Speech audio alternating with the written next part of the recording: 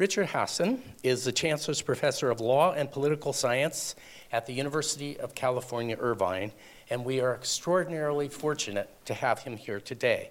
He's one of the nation's leading authorities on election law, campaign finance reform, and he's the author of 3 very influential books: The Voting Wars from Florida 2000 to the Next Election Meltdown, which is terribly timely, Plutocrats United, a title I love, Campaign Money, the Supreme Court, and the Distortion of American Elections, and the Justice of Contradictions, Antonin Scalia, and the Politics of Disruption.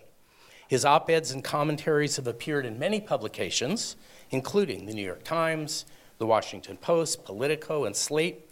And his widely read election law blog was named by the American Bar Association's journal as its Blog 100 Hall of Fame in 2013.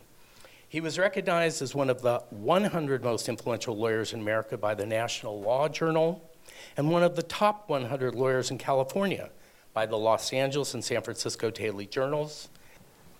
Thanks so much for the introduction, and thank you to Leonard and Dana, to all of you. I've spoken at many venues. This is truly unique, and what a great opportunity. So my talk today is actually about a book I'm working on in progress. And what was passed out in the reading is not my book in progress. That is actually a chapter in a book, an edited book, on all kinds of issues related to American elections and elections in comparative perspective. What I'm trying to do in the new book is, as I did in the Voting Wars, is tell the stories of the dysfunction in our democracy by telling stories about people. And so I'm going to tell you a few of those stories today. What I have to say is, I think, quite depressing. I was glad to hear that we have an expert in meditation here. I think by the end, we're all going to need some mindfulness to try to get through. And rather than give a formal speech for 30 minutes, I just gave an opening plenary at a Martin Luther King Day event about the unfinished voting rights revolution of Dr. King. And that's fine in a formal setting, but this seems like more conducive to conversation. So I'll just speak a little bit for about 25, 30 minutes. And I thought I'd start with a question, which is, how many of you have current good memories of the 2000 election campaign, which culminated in the Supreme Court's decision in Bush versus Gore? Just so I can see by a show of hands. Okay, so there's a little bit of a generational divide. I remember after the 2000 debacle, I used to joke with my students, there was a disputed election in Florida, you may have heard about it, and now I tell my students, there was a disputed election in Florida, you may have heard about it. My daughter, who is going to be 25, has memories of watching me on the O'Reilly Factor on TV and asking my wife why that man was being so mean to Daddy. So, so she has some memory of those moments. But just to briefly recap what happened there and to kind of set the stage for what happened afterwards, the 2000 election came down to Florida's electoral votes. It was extremely close. Fewer than 2,000 votes separated Bush and Gore on election night. Gore had conceded the election and then unconceded the election after realizing that the election was going to go into a recount. It took about 36 days for a series of attempted recounts, legal maneuvers, 30 lawsuits, and in the end, a divided Supreme Court stopped a recount that had been ordered by the Florida Supreme Court of certain ballots, and in the end, Bush was declared the winner, having won Florida's almost 6 million votes by 537 votes. And that, of course, was an estimate. What we know is that the margin of error greatly exceeded the margin of victory, that the election system was very troubled. And so let me mention a few of the troubles. One I've already mentioned is technological troubles. Many people were voting with punch card ballots. You may remember this. There's this famous picture of the guy holding up the ballot with the microphone and the huge eye, looking for the hanging chad, the pregnant chad, and all of those things, trying to discern what a voter intended by pushing a little metal pin through a piece of paper and trying to figure out voter intent. We think about across the country, more than 1 million voters lost their votes. They tried to vote for president, but their votes weren't counted. So we had serious technological problems. But there were other problems as well. So for example, we learned, or many of us learned, that our elections were not single national elections. We didn't hold one election day. We held something like 10 to 12,000 election days. That's how many election jurisdictions there are in the country. Each has their own set of rules. Some of it is federal, some of it is state, some of it is local. And there's a huge variation in machinery, in rules, in how things are done. We also learned that many of those election officials are partisan election officials. That is, they are, and I don't mean they acted in a partisan way, I mean they are literally elected in partisan elections or appointed as partisan officials. So the Florida Secretary of State, who the Democrats thought was a demon, Katherine Harris, she was an elected Republican. The Florida Supreme Court, majority Democratic elected. They were seen as the devil by many Republicans. So there was partisanship from the people who are counting the ballots to the end. And in fact, Florida is great for researchers because everything in Florida is a public record, including ballots. And so all of the ballots were sent to a research center in Chicago after the election was over, after Bush was sworn in. And they had researchers who were being paid count the ballots to figure out if they were votes for Bush or votes for Gore after the election is over. And even then, researchers who had self-identified as Democrats were more likely to find votes for Gore than researchers who saw themselves as Republicans. So partisanship really throughout the whole process. Lack of centralization, localization, and the main lesson that I think people learned on the political side was in a very close election, the rules of the game matter. And so what we saw then emerge after Florida 2000 was not, let's just fix everything. The machinery, we did a much better job of fixing, although I'll talk about some problems with the fixes. Many fewer lost votes than we had in 2000. But not a single state has moved from partisan to nonpartisan administration of elections. One state has moved from nonpartisan to partisan. That is Wisconsin. In Florida, they took the elected partisan Secretary of State position, and it became a gubernatorial appointee, making it even more of a political appointment. And in fact, you may have heard just 3 days ago that the brand new 3-week-old Secretary of State of Florida just resigned after photos came out about 2 months after Hurricane Katrina at a Halloween party where he was dressed in blackface with falsies and lipstick with a T-shirt that read Katrina victim on it. That was Florida's Secretary of State. He's no longer Secretary of State. So we haven't learned less than partisanship. We haven't localism. We haven't changed that. There are some rules that have been made more federal, some rules made more statewide. But what we see now is what I call the emergence of red state election law and blue state election law.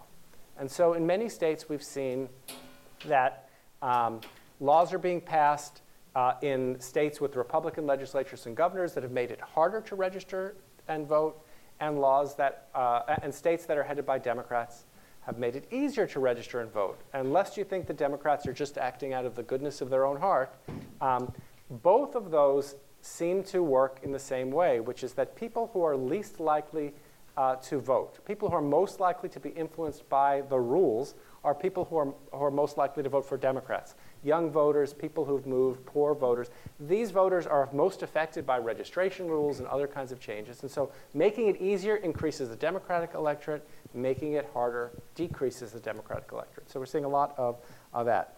We see the fight over voter fraud and voter suppression. I'll talk a little bit more about that. It's become a campaign issue.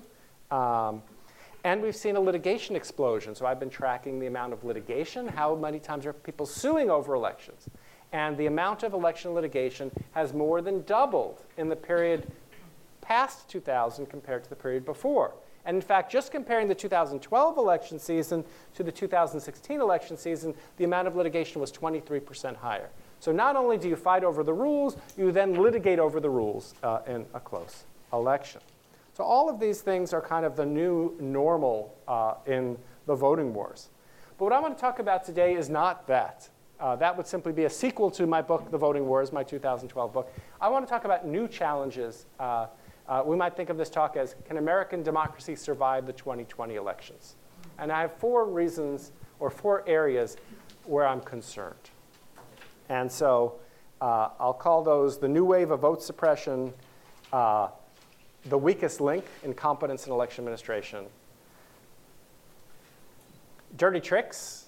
They're old, they're new. We've got a new variety of those. And the last challenge has to do with rhetoric.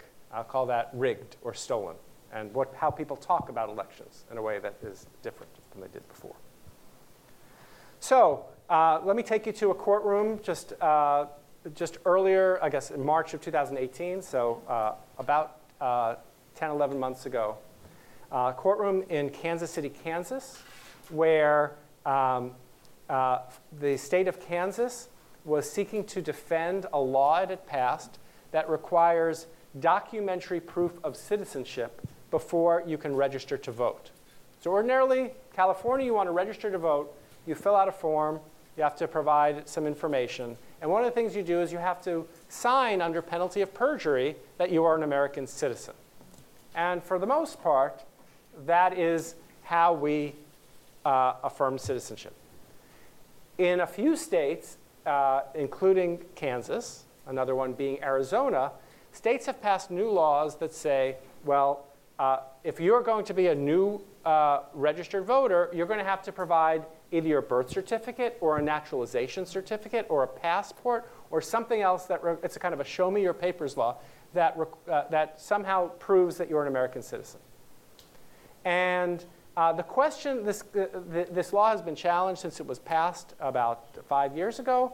The question that was being put on trial based on how the case came together was, how much of a threat is non-citizen voter fraud in the United States? And the person you may know, you may have heard of him, who was until this past month the Secretary of State of Kansas, a guy named Chris Kobach. He's someone who's been very closely associated with the anti-illegal immigration movement. He's been an advisor to President Trump. He was the one who was put to be the head of that voter fraud commission that ended up getting disbanded. So Kobach was the one who had brought this litigation. And not only did he bring this litigation, he personally was the trial lawyer in the court, which is almost, I mean, it's unheard of as far as I know. I can't say it's never happened. But usually the Attorney General's office would be the one representing the client. Now, just to cut a little bit to the chase, how did he do? He was sanctioned $1,000 for lying to the court, and he was sentenced to, as another sanction, to 6 hours of a continuing legal education to learn the rules of civil procedure. But the question that the court had to figure out was, how much of a burden are these laws, and how necessary are they? As to burden, we know that up to 50,000 would-be Kansas voters had their registrations put on hold because they didn't have the right papers. And until there was a lawsuit that let those people vote, those people would not have been able to vote. So we can say there were people who were unable to vote. Unlike these voter ID laws, where there's a real question as to how much they're deterring people from voting, not really any question about this. We can actually count it. Well, how many non-citizen voters are there? So the other thing that Kobach got the Kansas legislature to do, also unheard of, is give him direct prosecutorial power to go after voter fraud. And so he said, I'm going to find this. The amount of voter fraud we know about, tip of the iceberg, is what he said. And he brought, I think, a total of 9 cases. Almost all of them involved rich Republicans who owned homes in 2 states and voted in both states. Not a single case involving an illegal immigrant voting. But he said, no, there's a lot of this. And he brought in an expert who had said that there's a lot of voter fraud committed by non-citizens who are voting. And he relied on some survey data that the person at Harvard who designed this survey said he shouldn't rely on, that 200 people who are political scientists signed a letter against this person misusing the data in this way. This was the expert for the state of Kansas. And so basically, he extrapolated from a study to say that there were somewhere between 0 and 32,000 non-citizen voters in the state of Kansas. They couldn't find any in particular, but but one way that he was trying to figure out how many non-citizen voters there were is he looked at those 50,000 people whose names were put in on the suspense list because they didn't have the right paperwork. And he tried to figure out how many of those were actually non-citizens. The way he tried to do it was to figure out how many had, quote, foreign-sounding names. And so where did the foreign-sounding names come from? Foreign-sounding names came from what he and his research assistant thought were foreign-sounding names. And so he was questioned by the ACLU's lawyer, Dale Ho, who has this great courtroom presence. Why were some Lopez's considered to be non-citizens and others were? But I'm going to read you just a bit of the transcript. This is from Dale Ho asking the question. Question, just hypothetically, Dr. Richman, if you came across the name Carlos Murguia, would you code that as foreign or non-foreign? I'm sorry, could you spell the name? Sure, Carlos, C-A-R-L-O-S, Murguia, M-U-R-G-U-I-A. Answer, probably. Probably what? Probably would code it as foreign. Okay, are you aware that Carlos Murguia is a United States District Court judge who sits in this courthouse? Answer, I am not. So at the end of the day, the trial judge found that there was not an iceberg, but an icicle. That there was no evidence that non-citizen voting was a significant problem. And I would say, literally just today, Donald Trump tweeted about a new report of 58,000 non-citizen voters in Texas, which I think is going to meet the same fate as what we've heard. Donald Trump said, tip of the iceberg. And it would not surprise me if Chris Kobach had sent him a little note saying, that's the language to use. So that's one of the problems that we face, is that I'd say in many red states, including in some places you would be surprised, in Ohio, they've done things that make it much easier to vote, like online voter registration. This is not every red state, but there are some red states where voting is becoming much harder, and where in my 2012 book, The Voting Wars, I said, I'm not sure that these efforts of voter suppression actually are suppressing the vote. They actually have a countervailing thing that they get people excited and they get to register and they vote. I think this new wave actually could have an effect on the outcome of votes. And I would say the most important thing is not whether they are affecting who wins or loses the election, but the question I ask is, why should the state be able to make it harder for eligible voters to be able to register and vote unless the state can come up with a good reason for it?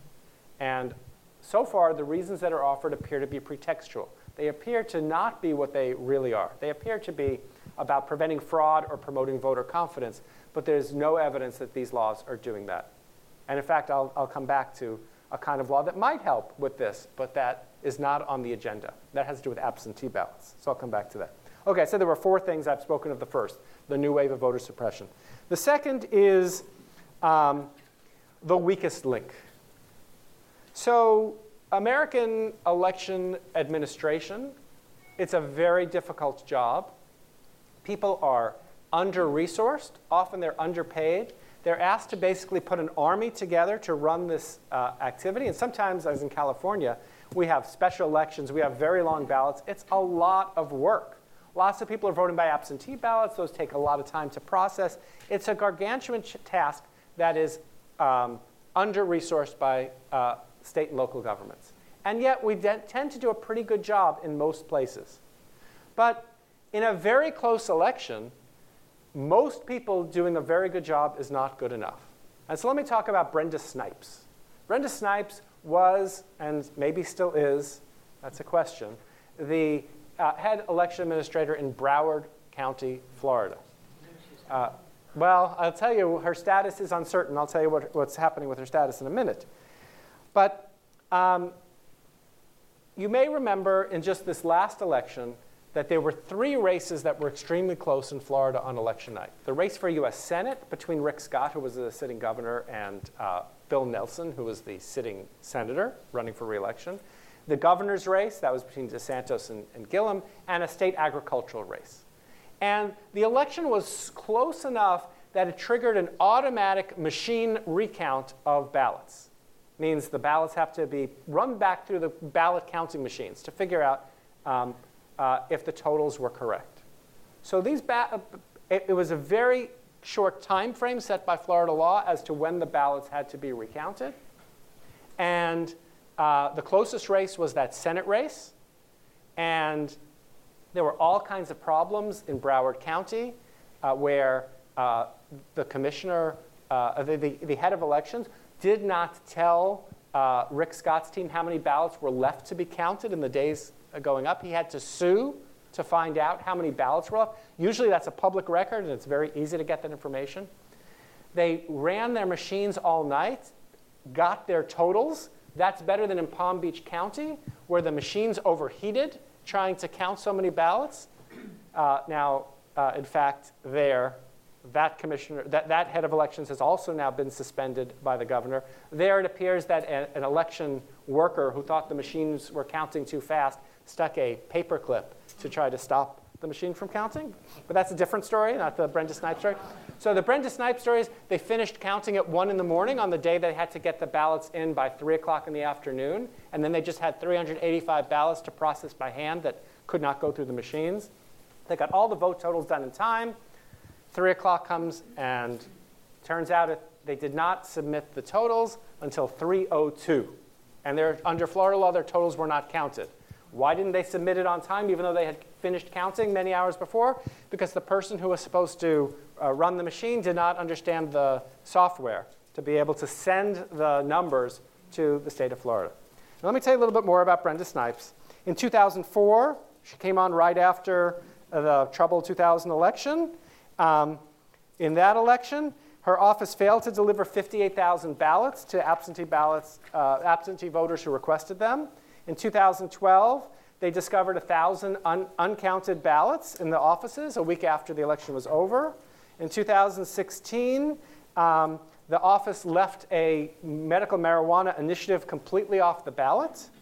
That same year, they posted election results from absentee ballots before polls had closed. And she destroyed ballots after 12 months from a recent election, even though federal law required them to be held for 22 months.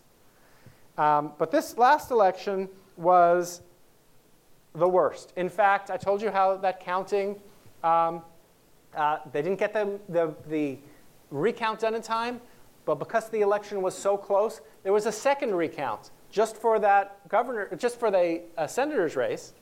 And they did the manual recount just for that senator's race. And in Broward County, when they finished counting all the ballots all over by hand, just in that one race, they had 2,040 fewer ballots than they had when they started on Election Day.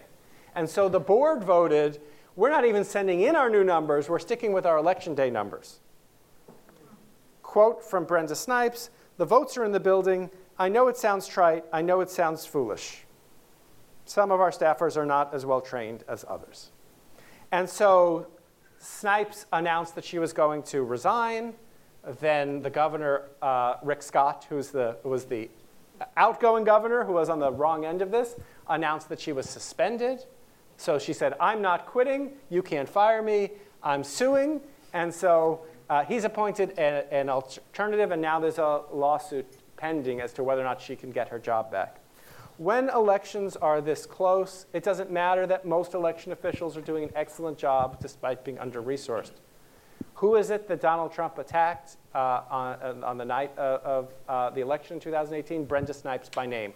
She was the 6th African-American woman he had criticized in a 3-day period. And the entire atmosphere was one of an election being stolen.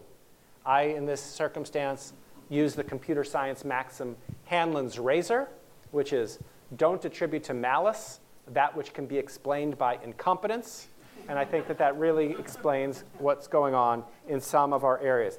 If we had more time, I would talk about the now governor of Georgia, Brian Kemp, who as Secretary of State did, if Brenda Snipes is the worst local election administrator in the United States, Kemp was the worst state election administrator in the United States. We can come back to that during our discussion.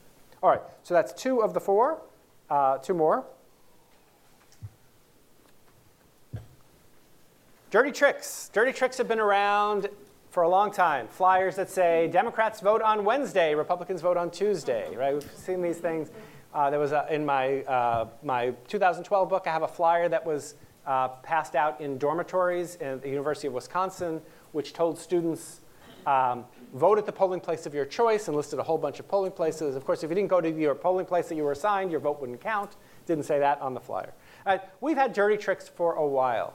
But in the most recent few elections, the dirty tricks have changed. And so you may have heard that there were Russian trolls who were supporting Roy Moore to be governor in the special election in 2017 in the US Senate race for Alabama. Roy Moore, remember, was this controversial figure who was then accused of being a pedophile. You know, there are all of these accusations flying around. He's running against Doug Jones. Doug Jones eventually wins that race. But there were all of these accusations that, just like in 2016, where Russian government agents were trying to mess with the US presidential election, you had Russian agents trying to boost Roy Moore. Around the same time, there was a new Facebook group. You probably can't see it. The group is called Dry Alabama. It's a group that wants to bring back prohibition to Alabama, support Roy Moore, and bring back prohibition. Well, it turns out there were no Russians, and that that this group, Dry Alabama, and the Russian trolls were the same thing. It was a pro-democratic group that was trying to support Doug Jones, that was looking for a way to boost Jones through social media, using the playbook that the Russian government and others tried to do in 2016. And so while we may worry about foreign interference, I think I'm worried just as much about domestic interference. New round of dirty tricks. We had evidence of these Russian operatives organizing, this is one of my favorite stories, in Florida, organizing a rally and a counter-rally on opposite corners, on opposite sides of an immigration issue during the 2016 election, using the worst side of all of us against us. And I think we're going to see more of that. One of the most interesting things to me is that the efforts targeted African Americans. There were these group called Blacktivist, which was a Russian-backed front group that was saying don't vote because Hillary Clinton is not doing enough to try to suppress the African American vote.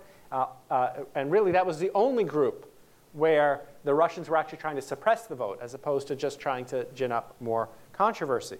And so with our new age of social media and what I call cheap speech, it's become very easy at very low cost to try to manipulate the election. And in fact, almost all of the election ads that the Russian government, according to the investigation, supposedly took out, almost all of those election ads would be perfectly legal under current law.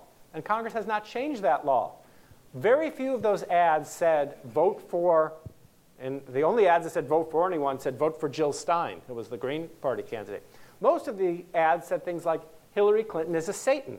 Well, it turns out, thanks to an interpretation by the Supreme Court and by when he was a circuit court judge, Brett Kavanaugh, those don't count as election ads. And so foreign governments and nationals can spend to their heart's content on these things. So we're seeing a new wave of dirty tricks. But just because we have newfangled dirty tricks being used in elections, that doesn't mean that's all we have. And so we also have old-style dirty tricks. And so you may be following, or you may not be following, there's still one race that hasn't been called from the 2018 election. This is in North Carolina's 9th congressional district. And what we know there is that there's a question about absentee ballots in Bladen County in particular. And the accusations, which have not yet been proven, and they're subject to a further review. Let me back up for a second and say, why hasn't this been resolved yet? Because the Republican legislature and the Democratic governor have been fighting over what the rules are going to be for who gets to be on the state election board. 3 times the Republican legislature, which had a veto-proof majority until this past month, changed the rules. And 3 times the court said you can't do that. It violates the separation of powers. And now there is no election board in North Carolina until January 31st. So we've had a 3-week period where there is no election board in North Carolina to do anything. But so they are investigating allegations that some political operatives in this one part of North Carolina were asking for absentee ballots on behalf of voters and then intercepting those ballots and destroying them, or collecting absentee ballots that hadn't been voted, and if they were voted for one candidate, taking them, and if they were voted for the other candidate, destroying them. It's a 961 vote difference right now in the election.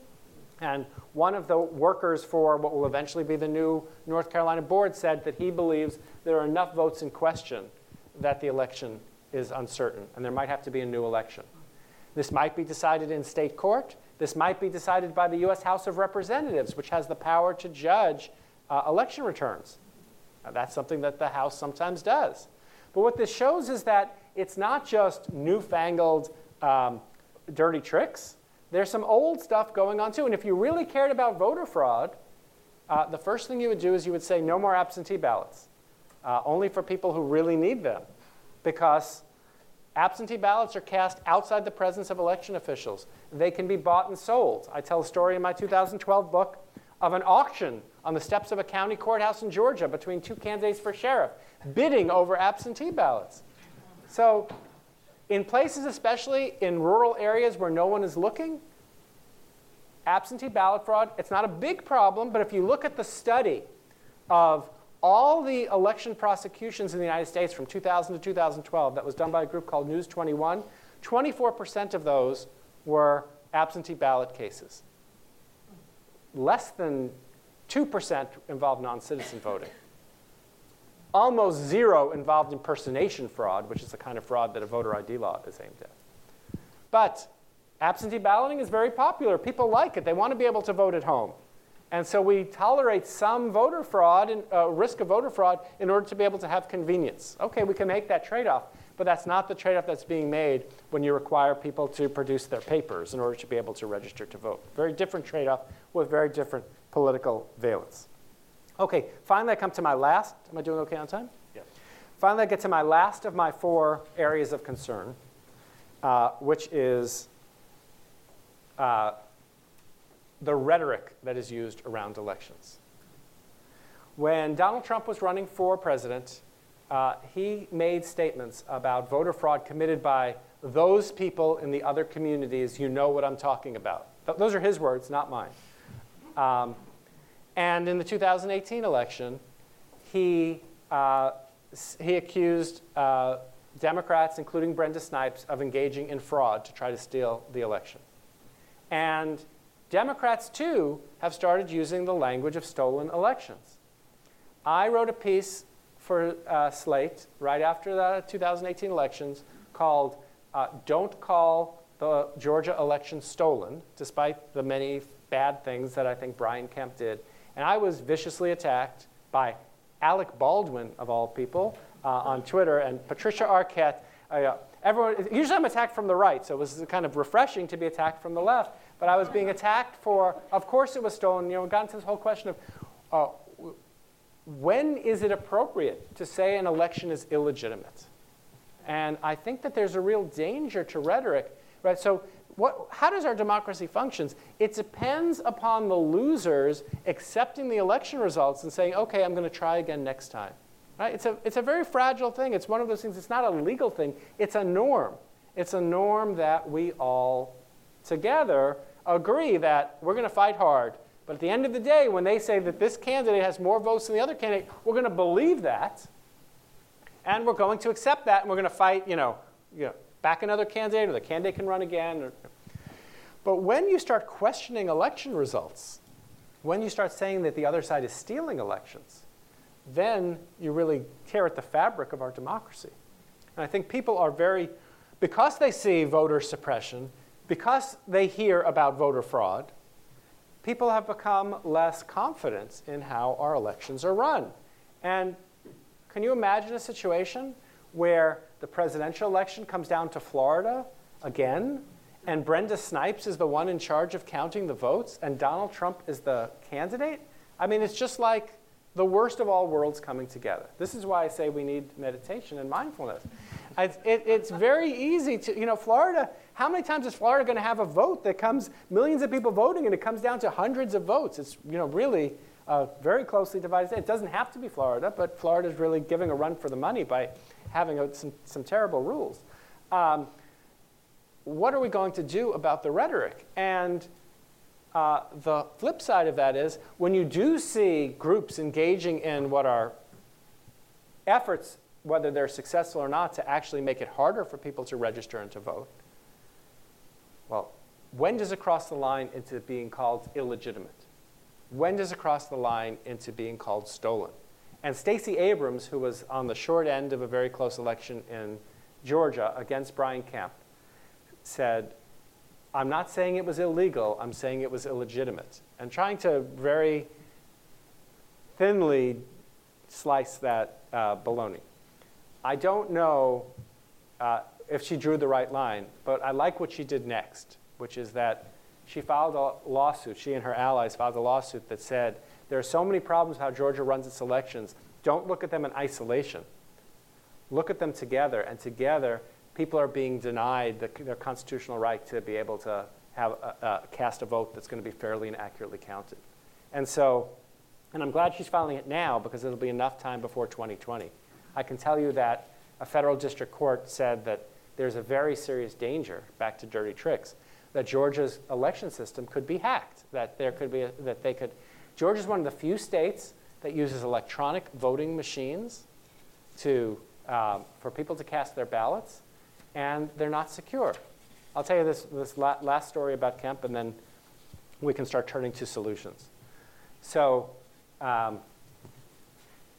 Georgia's, its voter registration database was being kept up. There was a contract with a university, Kennesaw State University.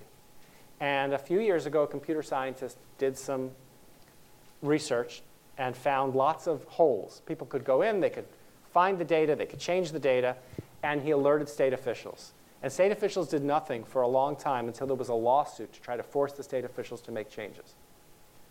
Still a problem. They took the contract away.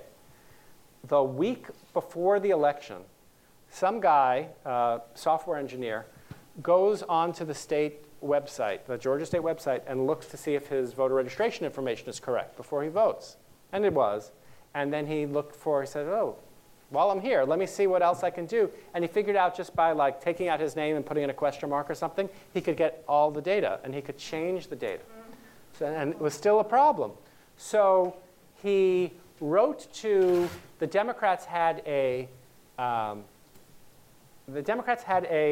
election protection hotline. If you had a problem with the election, call them or email them. So he emails the Democrats and says, this is the Georgia Democratic Party, says, hey, there's a problem with how this machine is, how this database is set up. It really runs the risk of somebody coming in and hacking. So the Democrats alerted state officials of this problem. The next morning, this is Saturday morning, the election's on Tuesday. People are already doing early voting. On the Secretary of State's website, remember the Secretary of State is also running for governor, Brian Kemp. Secretary of State's website, Georgia Democratic Party investigated for voter fraud tampering, for voter database tampering. And that stayed on the website through Election Day as the headline news, right under Find Your Polling Place Now. And it turned out, as the Atlanta Journal-Constitution investigation showed just a few weeks ago, there was no indication that the Georgia Democratic Party did anything other than pass on information it had gotten from someone unconnected to them to state officials about a problem. A problem that state officials secretly fixed without announcing it the day after they were alerted to the problem. And Brian Kemp went and became governor of the state. How many people were influenced by seeing this false claim on the official's Georgia Secretary of State website? I don't know. But I understand why people want to call that election stolen. I just think it's very dangerous to use that kind of rhetoric. So for all of these four reasons, I'm very concerned that things have gotten much worse in how we run our elections, and that if it's not 2020, it could be another election where we've had since 2000, we've been on notice about the problems. Things have gotten worse rather than better. Okay, so now that I've cheered you all up, we can move to talking about ways that we might improve things. So I just thought I'd open up with a very broad question, which is, should we change who administers our elections? Should we change local, state, federal, partisan, nonpartisan? Do we want to have elected officials running our election, appointed officials? Who appoints them? How do we do it? Is that an appropriate kind of question to open it up? Yes, and I'm delighted to hear you pose it that way, and definitely curious to know what those of you who studied the election process and observed it now think would be the proper fix. As you respond and think about this, please make sure that a student approaches you with a mic before you speak so that we're able to capture your question or comment on our audio tape, which will ultimately be a podcast on our website.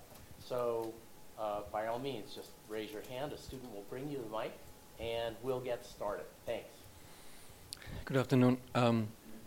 I think one of the solutions would be the way the gerrymandered districts in states were handled by blue ribbon commissions, bipartisan commissions. If that could be put forward by some of the more progressive states first, perhaps that would be a solution to the problem. I can tell you that one thing, do I respond or do you take a bunch of comments? Briefly. I would say there are some states that have tried bipartisan commissions. One question is how you deal with deadlock. And then, who is going to be the tiebreaker, or how is the tie going to be broken? And that's something that people have fought over. That's part of the fighting in North Carolina right now.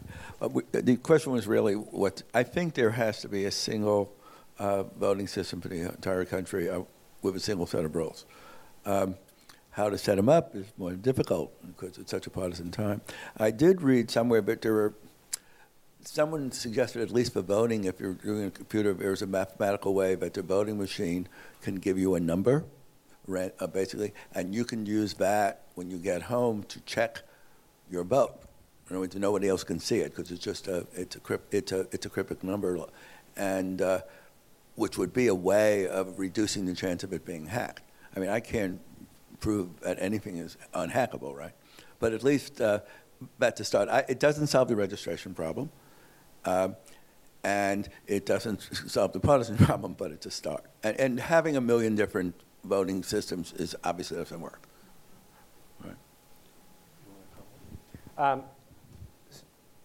If you're going to have a system like that, that's going to require computers to be hooked to the internet, which so people can get their votes. And when I talk to computer scientists, that's what they're most concerned about. And so people say, well, we have ATMs and they work fine. Well, we have $1 billion in identity theft every year, so I'm not sure how, that's just a cost of doing business.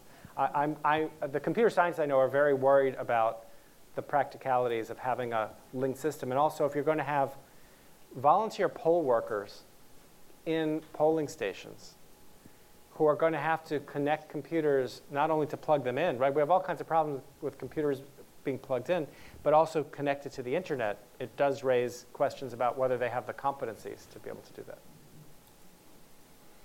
Could someone get a mic to Ronaldo? And there is a mic in Alan's hand. This may be not what you were looking for, Richard, but do you have any examples of a state which is doing something good in this regard? Is there any model upon which we might be able to build that you know of? I would say out of the United States. Most advanced, I met someone from Canada, yes, right? So Canadian system, they have one type of voting machine for their national elections. One type of voting machine, national voter registration, national voter ID card. I support a national voter ID card. You shouldn't need the card. You should be able to use your thumbprint if you want. But a single system run by civil servants would be a great system. But there's a lot of path dependence because the United States has had decentralized, hyper-decentralized elections for 230 years. It's very hard to convince. And the National Associations of Secretary of States fights as hard as they can against any kind of federal role for elections. And local election administrators don't like state election administrators telling them what to do. So it's really hard to get there, but I went and studied Australia's electoral system. They have a commission of 3 nonpartisans, like the state statistician is on that. If you think about, someone mentioned the gerrymandering, so in California, the nonpartisan commissions, we have this really crazy system of how these commissioners get appointed. But it does seem to take politics out. I don't know that we want to take politics out of the process of drawing district lines, but I certainly think we want to take politics out of the process of administering our elections. And so having some kind of bureaucratic solution, I think, would be a good one, but it's just hard to know how politically how to get there. So in your list, you left out the fact that the court struck down the Voter Rights Act, and that many people believe is one of the root causes of many states, specifically North Carolina and Georgia, and why they're now rogue in their whole voting issues. So the first question I would ask is, do you think that there is a possibility, because it's talked about a lot now on the Hill, that we could get back to repassing the Voting Rights Act in a way that would be able to get past the Supreme Court? And my follow-up question is, and this is off of what Chuck was asking, since there's a lot of discussion now about replacing voting machines wholesale, en masse, they really are. There's a lot of talk about we've got to replace the voting machines. And the common assumption is if there was a paper ballot, that would give us a record that the electronic does not. Would it not be possible that that paper ballot could require a signature at the end where you would initial it after you voted, it should show you what you voted, you'd initial it, and you'd leave at the voting place. That way there'd be an initial copy of proof of what you voted, and that would also be a paper record against which electronic tabulations could be made. So those are the two-part questions. Yes. So let me take the second part first. The problem with initialing your ballot is then you no longer have a secret ballot, right? So then someone can look and see who you voted for. And so we can do that, but people really like their secret ballot. So there's nothing in the Constitution that requires a secret ballot, but we could do that. The best practice here, I think, is people. It could be done without real initials. It could be a check mark. Any way to evidence that you, in fact. Well, so the way this works in many places is you can look at the ballot, and if it looks right, you stick it into the box. And so what I favor is people voting with paper and pencil, filling in, bubbling it in. They get counted through optical scan machines, and then we have random post-election audits to make sure that the machines are properly counting the votes. That's seen as best practices among election administrators. On the Voting Rights Act, the Supreme Court struck down a part of the Voting Rights Act that said that states with a history of racial discrimination in voting had to get approval before they make changes in their voting rules, and they have to show that those changes won't make protected minority voters worse off. That's the part that was struck down. I do think that Democrats are interested in passing a change. There's going to be a proposal coming out in the next few months. It used to not be a partisan issue. There used to be bipartisan support for the Voting Rights Act, but it's now become a partisan issue. And so I don't expect that a fix to the Voting Rights Act, which would help some of these problems, not all of them. I do think that a fix will have to await a Democratic Senate, House, and presidency. I actually wrote a piece proposing that if Democrats retake the Senate and the presidency, that they should eliminate the filibuster for voting reforms, which would mean that they could pass with a bare majority, because I think this is an urgent issue and needs immediate correction. Mail-in ballots. Oregon, I think, only has mail-in ballots. Why isn't that a pretty simple solution, assuming people won't break into the U.S. postal system? Does it work in Oregon? Is there no voter fraud, and why can't we do it everywhere else? So Oregon is not the only state that is a vote-by-mail state. And I should say in these vote-by-mail states, you can drop your ballot at a box. You don't have to stick it. You don't have to trust the U.S. mail. So there's a place you could bring it. But there's no polling places. Oregon has not, and Washington and Colorado, we've not seen a lot of evidence of the kind of vote buying or ballot stealing. Those have tended to happen in rural areas that are harder for people to track. Appalachia's had a history of this. South Florida's had a history of this. South Texas, poor Latino populations. So there's certain pockets where there's not been adequate policing of this. So I think that what works in Oregon may not work in places where there's a history of vote buying, as we see in Bladen County. It has not proven to be a problem so much in California, but it could be a problem in other places. But I don't think it solves a lot of the problems. So for example, we know that in California, thousands of voters are being disenfranchised who vote with absentee ballots because an election official looks and says, oh, these signatures don't match. Well, I don't know about you, but my signature doesn't look like it looked when I was 18 and I registered to vote. And people fill out the circles wrong.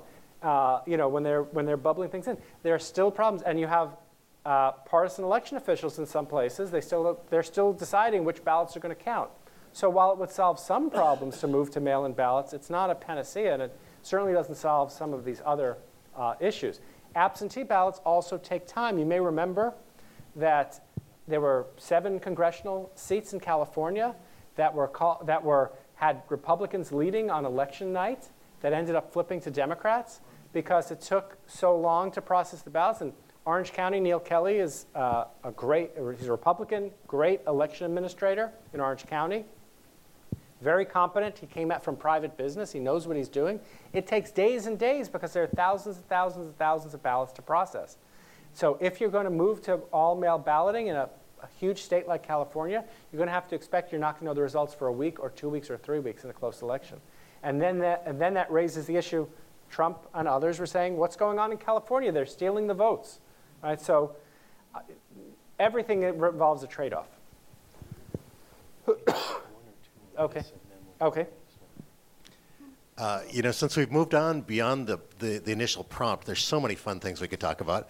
Got a comment and 2 questions. The comment is, it seems like all the trends are from the divisiveness and the gerrymandering and the tribalism that we're facing. The red states are restricting access and the blue states are expanding access. I find it quite telling, actually, that Minnesota is the only state in the nation right now that has divided legislature. The House is one party and the Senate is the other. Every other state, both houses are the same political party. The 2 questions are, number 1, can you talk for a minute about New York? Because I'm wondering whether New York might be a telling, fertile ground for us to understand whether changes in opening access will lead to expanded voter participation, registration, et cetera. I'm fascinated with what's going on in New York this year. And then second is the United States Supreme Court. Will the court be hands-off? Do you expect the Supreme Court to be hands-off as these cases are coming forward and leave it up to states and leave it up to localities because their traditional thing has been states' rights until it tinged upon politics? So those are 2 things that I wanted to throw at you. So New York has some of the worst election administration in the country. If it were a Republican state, you would have demonstrations in the streets, but it's not. And so the politics there are very interesting about. So why did all of a sudden is New York passing election reform? Because real Democrats, there were Democrats that caucused with Republicans, real Democrats have taken control in not just the state assembly, but the state Senate. And Cuomo was under pressure, and so they're passing a whole bunch of stuff. And some of it's going to take years to go through. Some of it requires a state constitutional amendment, like early voting. They're not going to be able to institute that before 2022. So it's going to be a while. So we'll have to see. But I see this as New York catching up with much of the rest of the country. And I think I should just say, I think that sometimes voting rights advocates exaggerate the extent to which these laws are suppressive. And so I'll just give you an example. Ohio moved from having 29 days of early voting to having 21 days of early voting, and they were sued over it. And one of those suits succeeded and the rest failed. But 21 days of early voting is 21 more days of early voting than they have in New York and in Pennsylvania and in a bunch of other places. And so some have questioned whether there's a one-way ratchet, that once a state expands voting rights, it can't contract it. And what happens if there are different? So some people think early voting is a bad thing because people don't know. What if there's an October surprise? People might vote. What if a candidate dies? Things can happen. Can someone make a policy decision? We don't want to have that much early voting because of this concern. So I think that's a question. As far as the Supreme Court, I'm very pessimistic about the Supreme Court and voting rights. There is a part of the Constitution, though, that says that state legislatures get to set the time, place, and manner of elections subject to congressional override. And so far, the Supreme Court has recognized that Congress has the power. That Kobach case that I mentioned about the documentary proof of citizenship, a piece of that case went to the Supreme Court, and Justice Scalia, quite a conservative justice, wrote and said that's a very strong power that the Constitution gives to Congress to set the rules. If Congress tomorrow wanted to establish uniform nonpartisan election administration, nonpartisan redistricting commissions for congressional elections, it could do it in a second. There's a lot of room for Congress to act there, even given states' rights. But on questions of whether states can pass restrictive voting laws against claims of equal protection, I'm not confident the Supreme Court's going to protect voting rights at all. Should I turn to another question? Or? Well, maybe let's let it open now and see sure. where the direction of the conversation goes. Well, it's a good follow to what you just said. With all the cases ending up in the courts now, how would you respond to Chief Justice Roberts, who said there's no Republican justices and no Democratic justices? So he said, I think he said there's no Obama justices and no Bush justices. Close. Yes.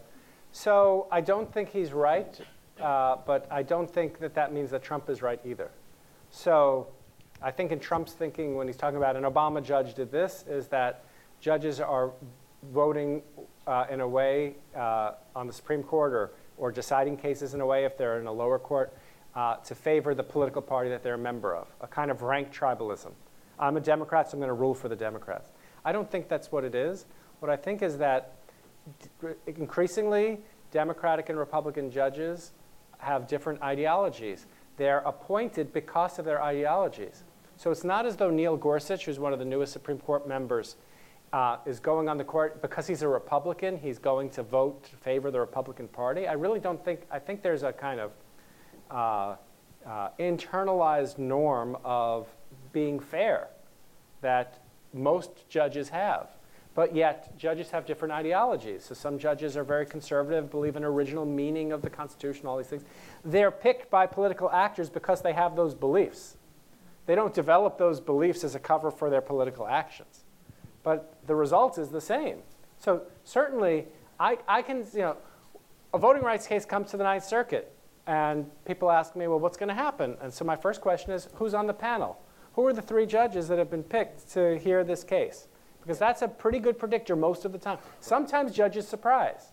So for example, the judge in the Kobach case, lifelong Republican, 4th generation African-American Kansan, fascinating chief judge in Kansas City, just really ripped to shreds Kobach's claims. But she was a longtime Republican. So it really depends. But he was making claims that were so weak that any sensible person. Here's a good way to tell how serious things are going to be.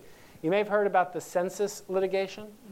So there's a question about adding a citizenship question to the census, which many people believe is going to deter some people from answering the census questions. And this is going to skew to hurt areas with large minority populations and areas with large Democratic populations. A district court judge said that the way that the Commerce Department, which is in charge of the census, went about doing what it was doing violated the Administrative Procedure Act. It's not unconstitutional, but they didn't follow their own rules. And that if they followed their own rules, there's no way they could have done this, that it was complete pretext. Why did the Department of Commerce include the citizenship question? Or why do they want to? They said the Department of Justice needs this information for voting rights litigation because they need to know to help Latinos win their voting rights cases.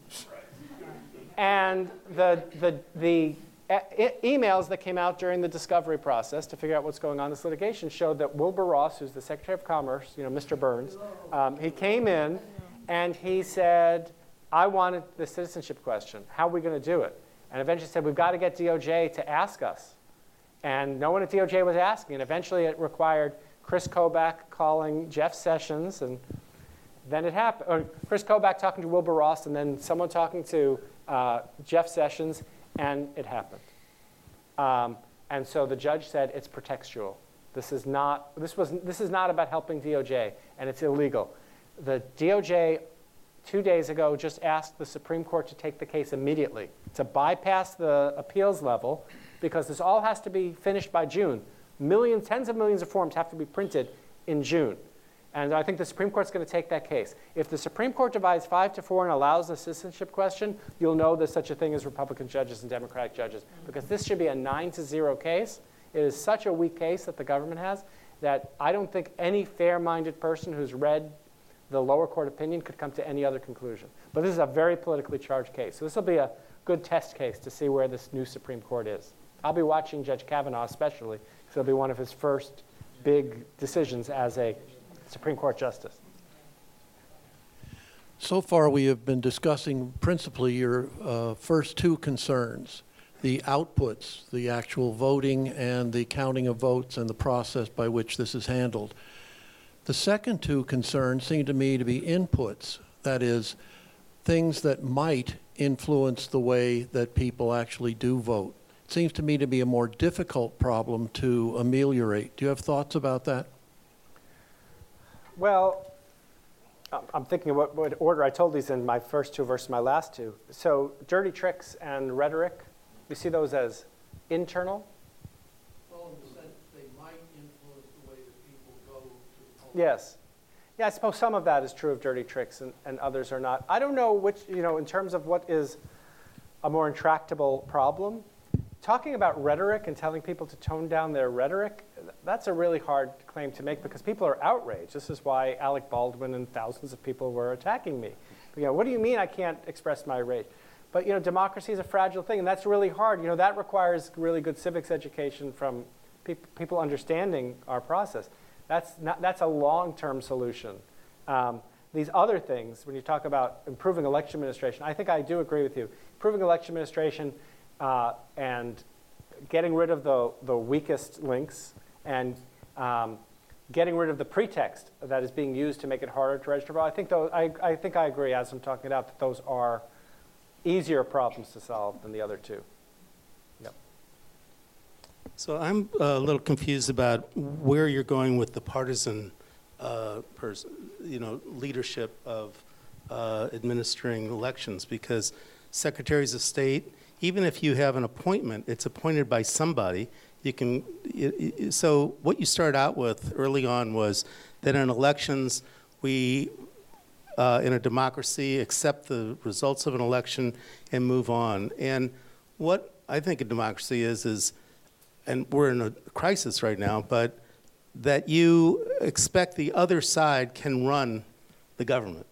When you lose, you still don't revolt. You move on, and the other side runs it. So I'm kind of confused about when you keep saying partisan and should we have nonpartisan. How do you have nonpartisan other than just, like you said, a bipartisan where it's strictly even commission? But I don't, as somebody said early on, you probably need an administrator. You need somebody. And then just two other quick things. One is you mentioned in your article about the Election Assistance Commission or whatever it's called, EAS, that is a federal government agency that is out there that is supposed to help. I know that a couple of those states that you mentioned decline the help, including Georgia, I believe. But couldn't we do more with that and foster better techniques of the states? And my last point is that, well, I'm not expert at all and couldn't even explain it really, but I think blockchain technology is a possible solution at least to one of the questions, which is the integrity of the ballot. And it's down the road. I know we're a long way away from that, but I thought I'd just throw it in. Well, let me tackle the third one first. I have no idea. I hear blockchain and I stop thinking. I just don't know. The other two, I have more substantive answers. So how is it that we have a system like Australia's or the UK's or Canada's or France's, like name an advanced democracy, Australia, they have nonpartisan election administrators. They have people who say, what is my primary goal? My primary goal is to make sure that every eligible voters, but only eligible voters, will be able to easily cast a vote which will be fairly and accurately counted. Like you could say their motto in one sense. So how can you get there here when we have this tradition of partisanship and localism? The proposal I made in my 2012 book was gubernatorial appointments subject to 75% approval of the legislature. Anybody that can get through, maybe Utah won't work, but anybody that can get through 75% approval in the state legislature, And the governor's appointment is going to be one of these people who stands above politics, who has a reputation. Start with people who have reputations as local election administrators, as people of integrity, and give them, like Federal Reserve, give them 10-year fixed term, can't be removed unless there's some kind of malfeasance. That's how I would do it. I always say, if someone's got a few $1 million, I'm willing to write a ballot proposition in California that would turn the Secretary of State's office into this instead. Right now, Alex Padilla, he's a partisan Democrat. He's using it as a stepping stone to become governor. I don't blame him. That's the way the system is set up. But that's not what we want the Secretary of State's office to be.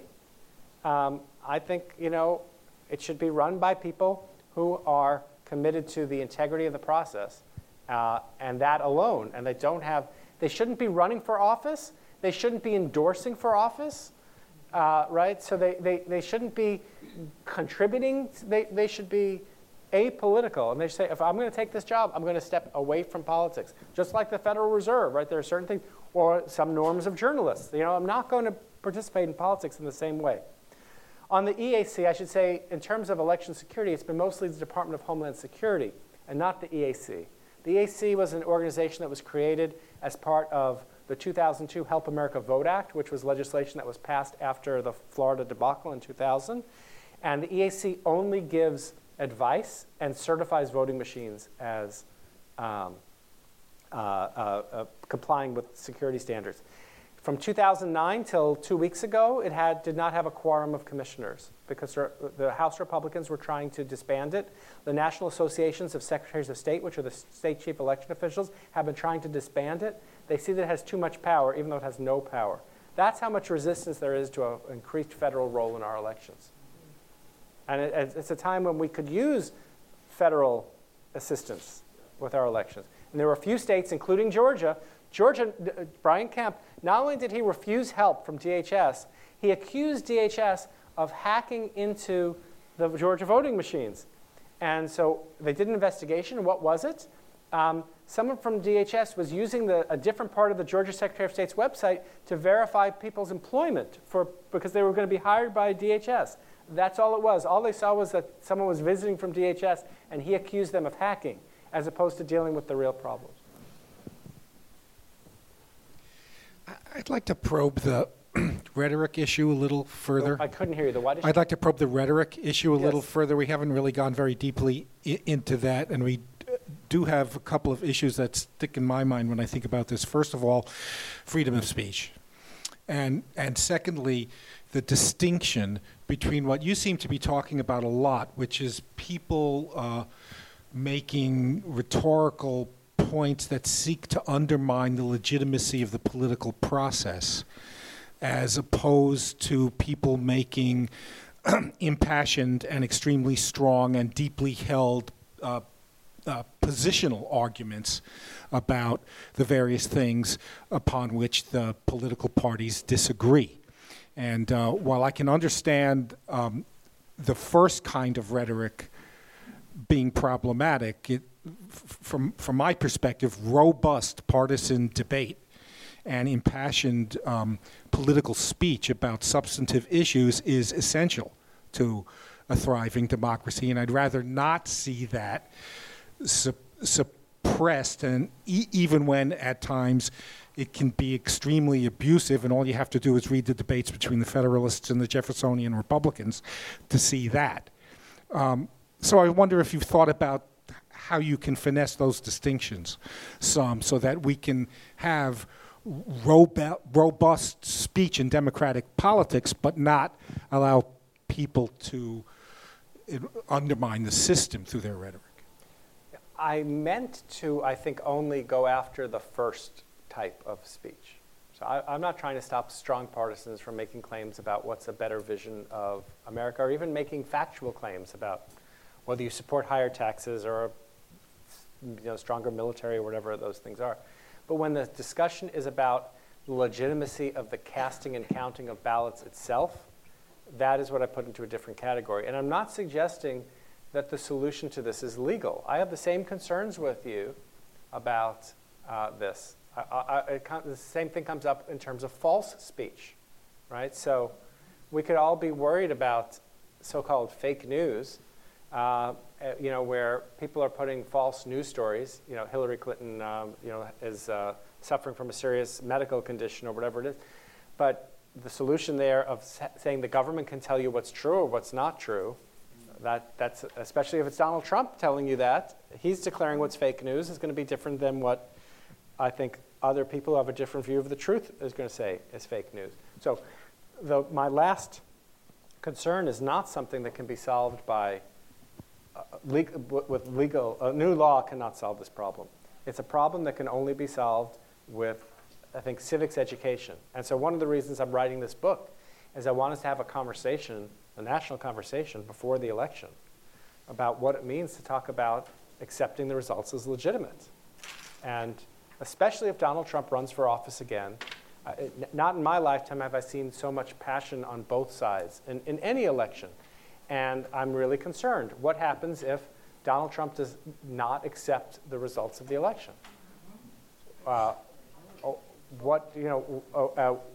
would that look like? Because he's the one who said, when he was asked, will you accept the results of the election in 2016, he said, yes, I will, if I win. And that can't be the right result. And then Hillary Clinton also said things that were problematic during that election. And so I really think it's just me using my free speech to point out the dangers of that kind of rhetoric. But I don't see any legal solution to this problem. I just wanted to share some reporting that I did about this issue in North Carolina, which is kind of ground zero a lot of this. Yes. The Republicans in North Carolina, after their reapportionment plan and was knocked down on racial grounds, came back with pretty much the same thing, but said it was based on partisanship, and that's one of the fights. And the same thing is true, I think, with expanding or contracting the right to vote. My point about this is, in a lot of our politics now, this is another example of political polarization. That is I don't know who you're going to find, by the way, to have 75% of a legislature. I think that person's going to walk on water, but all right. But the point is that this no longer is a issue that's, quote, beyond politics. I asked Carter Wren, who was Jesse Helms' principal political operative and one of the wiliest political guys in North Carolina. I said to him, so basically what you're saying is for partisan reasons, the Republicans want fewer people to vote and the Democrats want more people to vote. And he said, yeah. And I said, do you think those are morally equivalent? And there was this really long pause. And he said, maybe not. But I think a lot of the resistance to all of these reforms are rooted in the fact that we have a transactional, 4 legs good, 2 legs bad now approach to politics. It's like, is it good for the Jews, that old joke about Babe Ruth hitting 3 homers? If it's good for the Republicans, you're going to find, I think, relatively few Republicans willing at the state level to say, yeah, let's decrease our chances of winning next time by expanding the ballot, and vice versa. I do think that something that fights against that on the local level is professionalization of the group of election administrators. And so while the people who run state elections are politicians, the ones who run for office as Secretary of State, on the county level and on the sub-county level, there are attempts, and there have been efforts through Pew and others to try to inculcate values of customer service. What we're trying to do is figure out how to get every eligible voter to be able to vote. And so I think that's a line of defense. I think that helps. But I do think you're right. And one thing I've noticed, right about how everyone is seeing it through a partisan lens, because one thing I've noticed is that this issue is something that people are talking about as a campaign issue now. I went to my synagogue, and the sermon was on vote suppression. I couldn't imagine that even 5 years ago, that this is an issue that's a burning issue.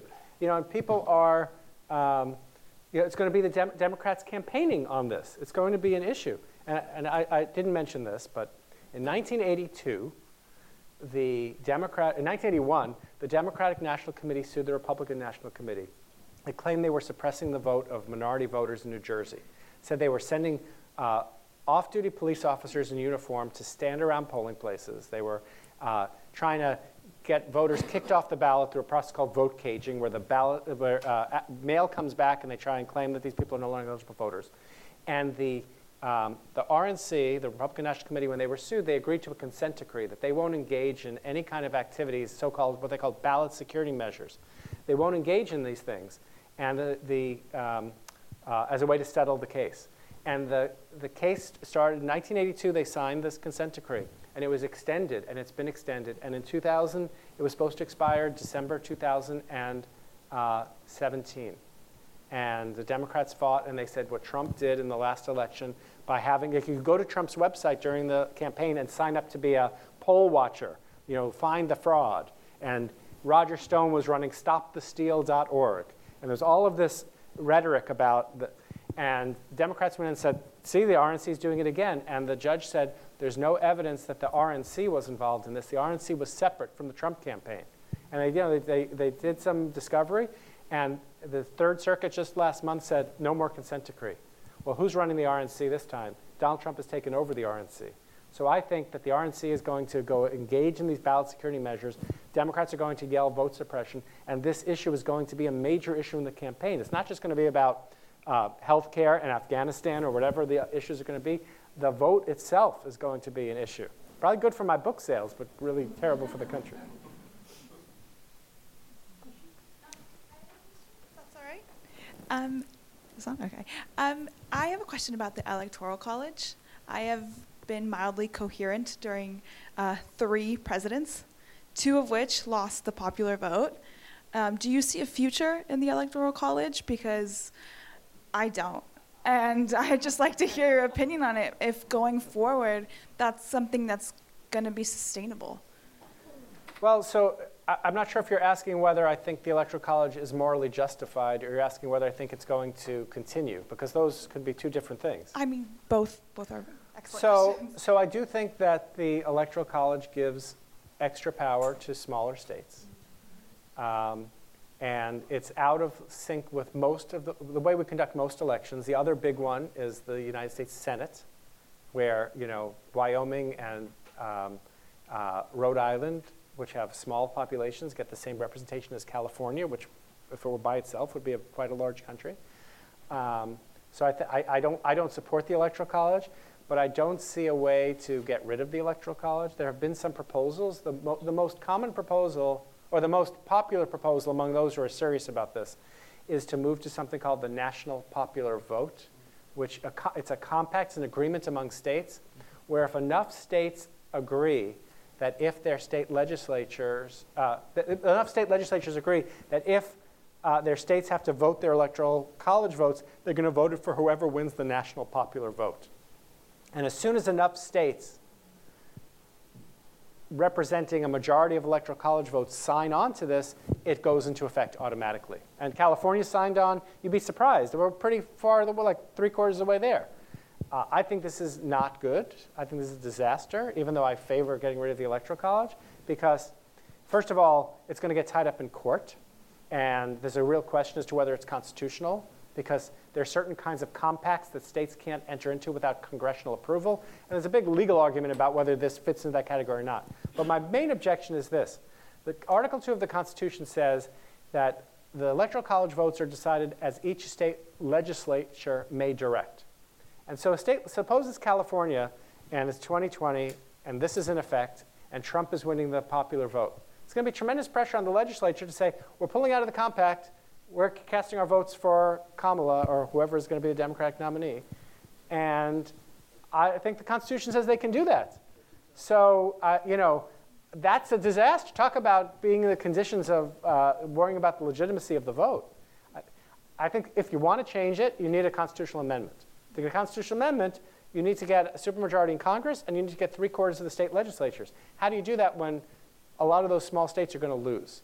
So you'd think that the popular vote winner, being the Electoral College loser so often recently, and maybe again in the next election, you'd think that that would spur change, but not necessarily, because that means that some people are getting what they want. And if those people are the ones who are in control of the small state legislatures, really hard to see how to get there. Have I depressed all of you? Not entirely, because we're at that point where in the next 5 minutes, you can tell us a little bit about whether you feel one strategy or another is the best to pursue as an impassioned citizen seeking to protect the vote. In other words, we've talked a lot about the challenges to reforming the electoral system, and those are critical to our understanding of strategy. But we also need some guidance from you about which are the key areas to work on most aggressively and how best to focus our organizing. Is it at the local level, state, national? Is it through parties? Is it through independent agencies of government? Is it through nonprofits? So where do we go to correct the inequities and the difficulties in the electoral system? 5 minutes. Sure. Well, the short answer is I haven't finished the book yet, so it's going to be a surprise ending. The longer answer is I think there's certain kinds of smaller, easier kinds of change which should be at the top of the agenda. Number one, improved cybersecurity. I mean, this should be a no-brainer.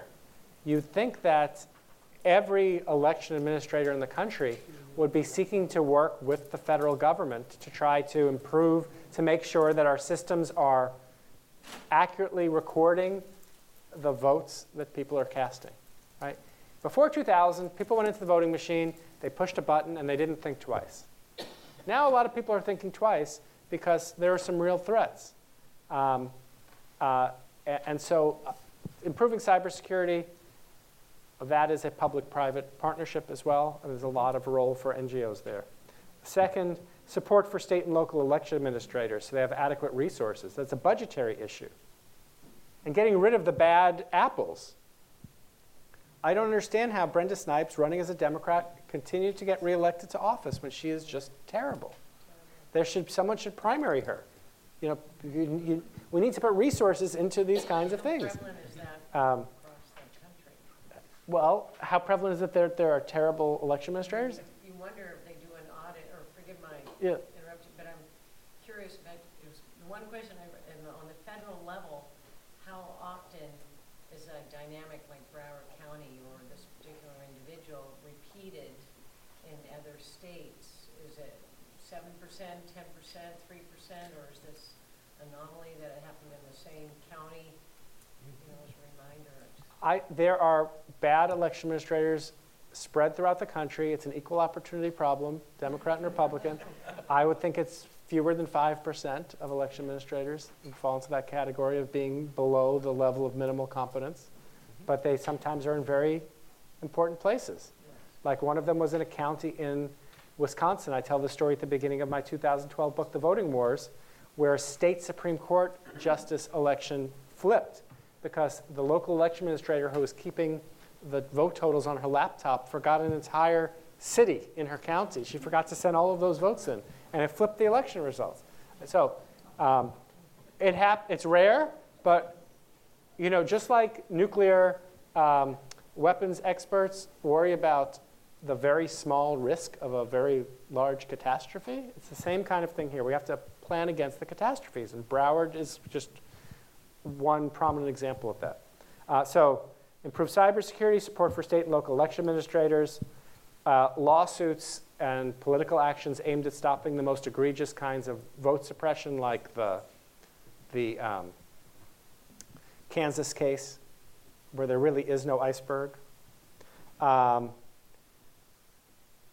And fostering discussions across platforms and venues about the importance of the rule of law, democratic legitimacy, and peaceful transitions to power. This is a longer-term civics project, which I think we need to educate both adults and children as to not to take the democratic process for granted. And we need to give them a reason to be confident that what gets announced on Facebook or whatever, YouTube, whatever people are watching or reading, whatever's on their phone, that when it says that someone won by 6%, that we can actually believe it and not say, really?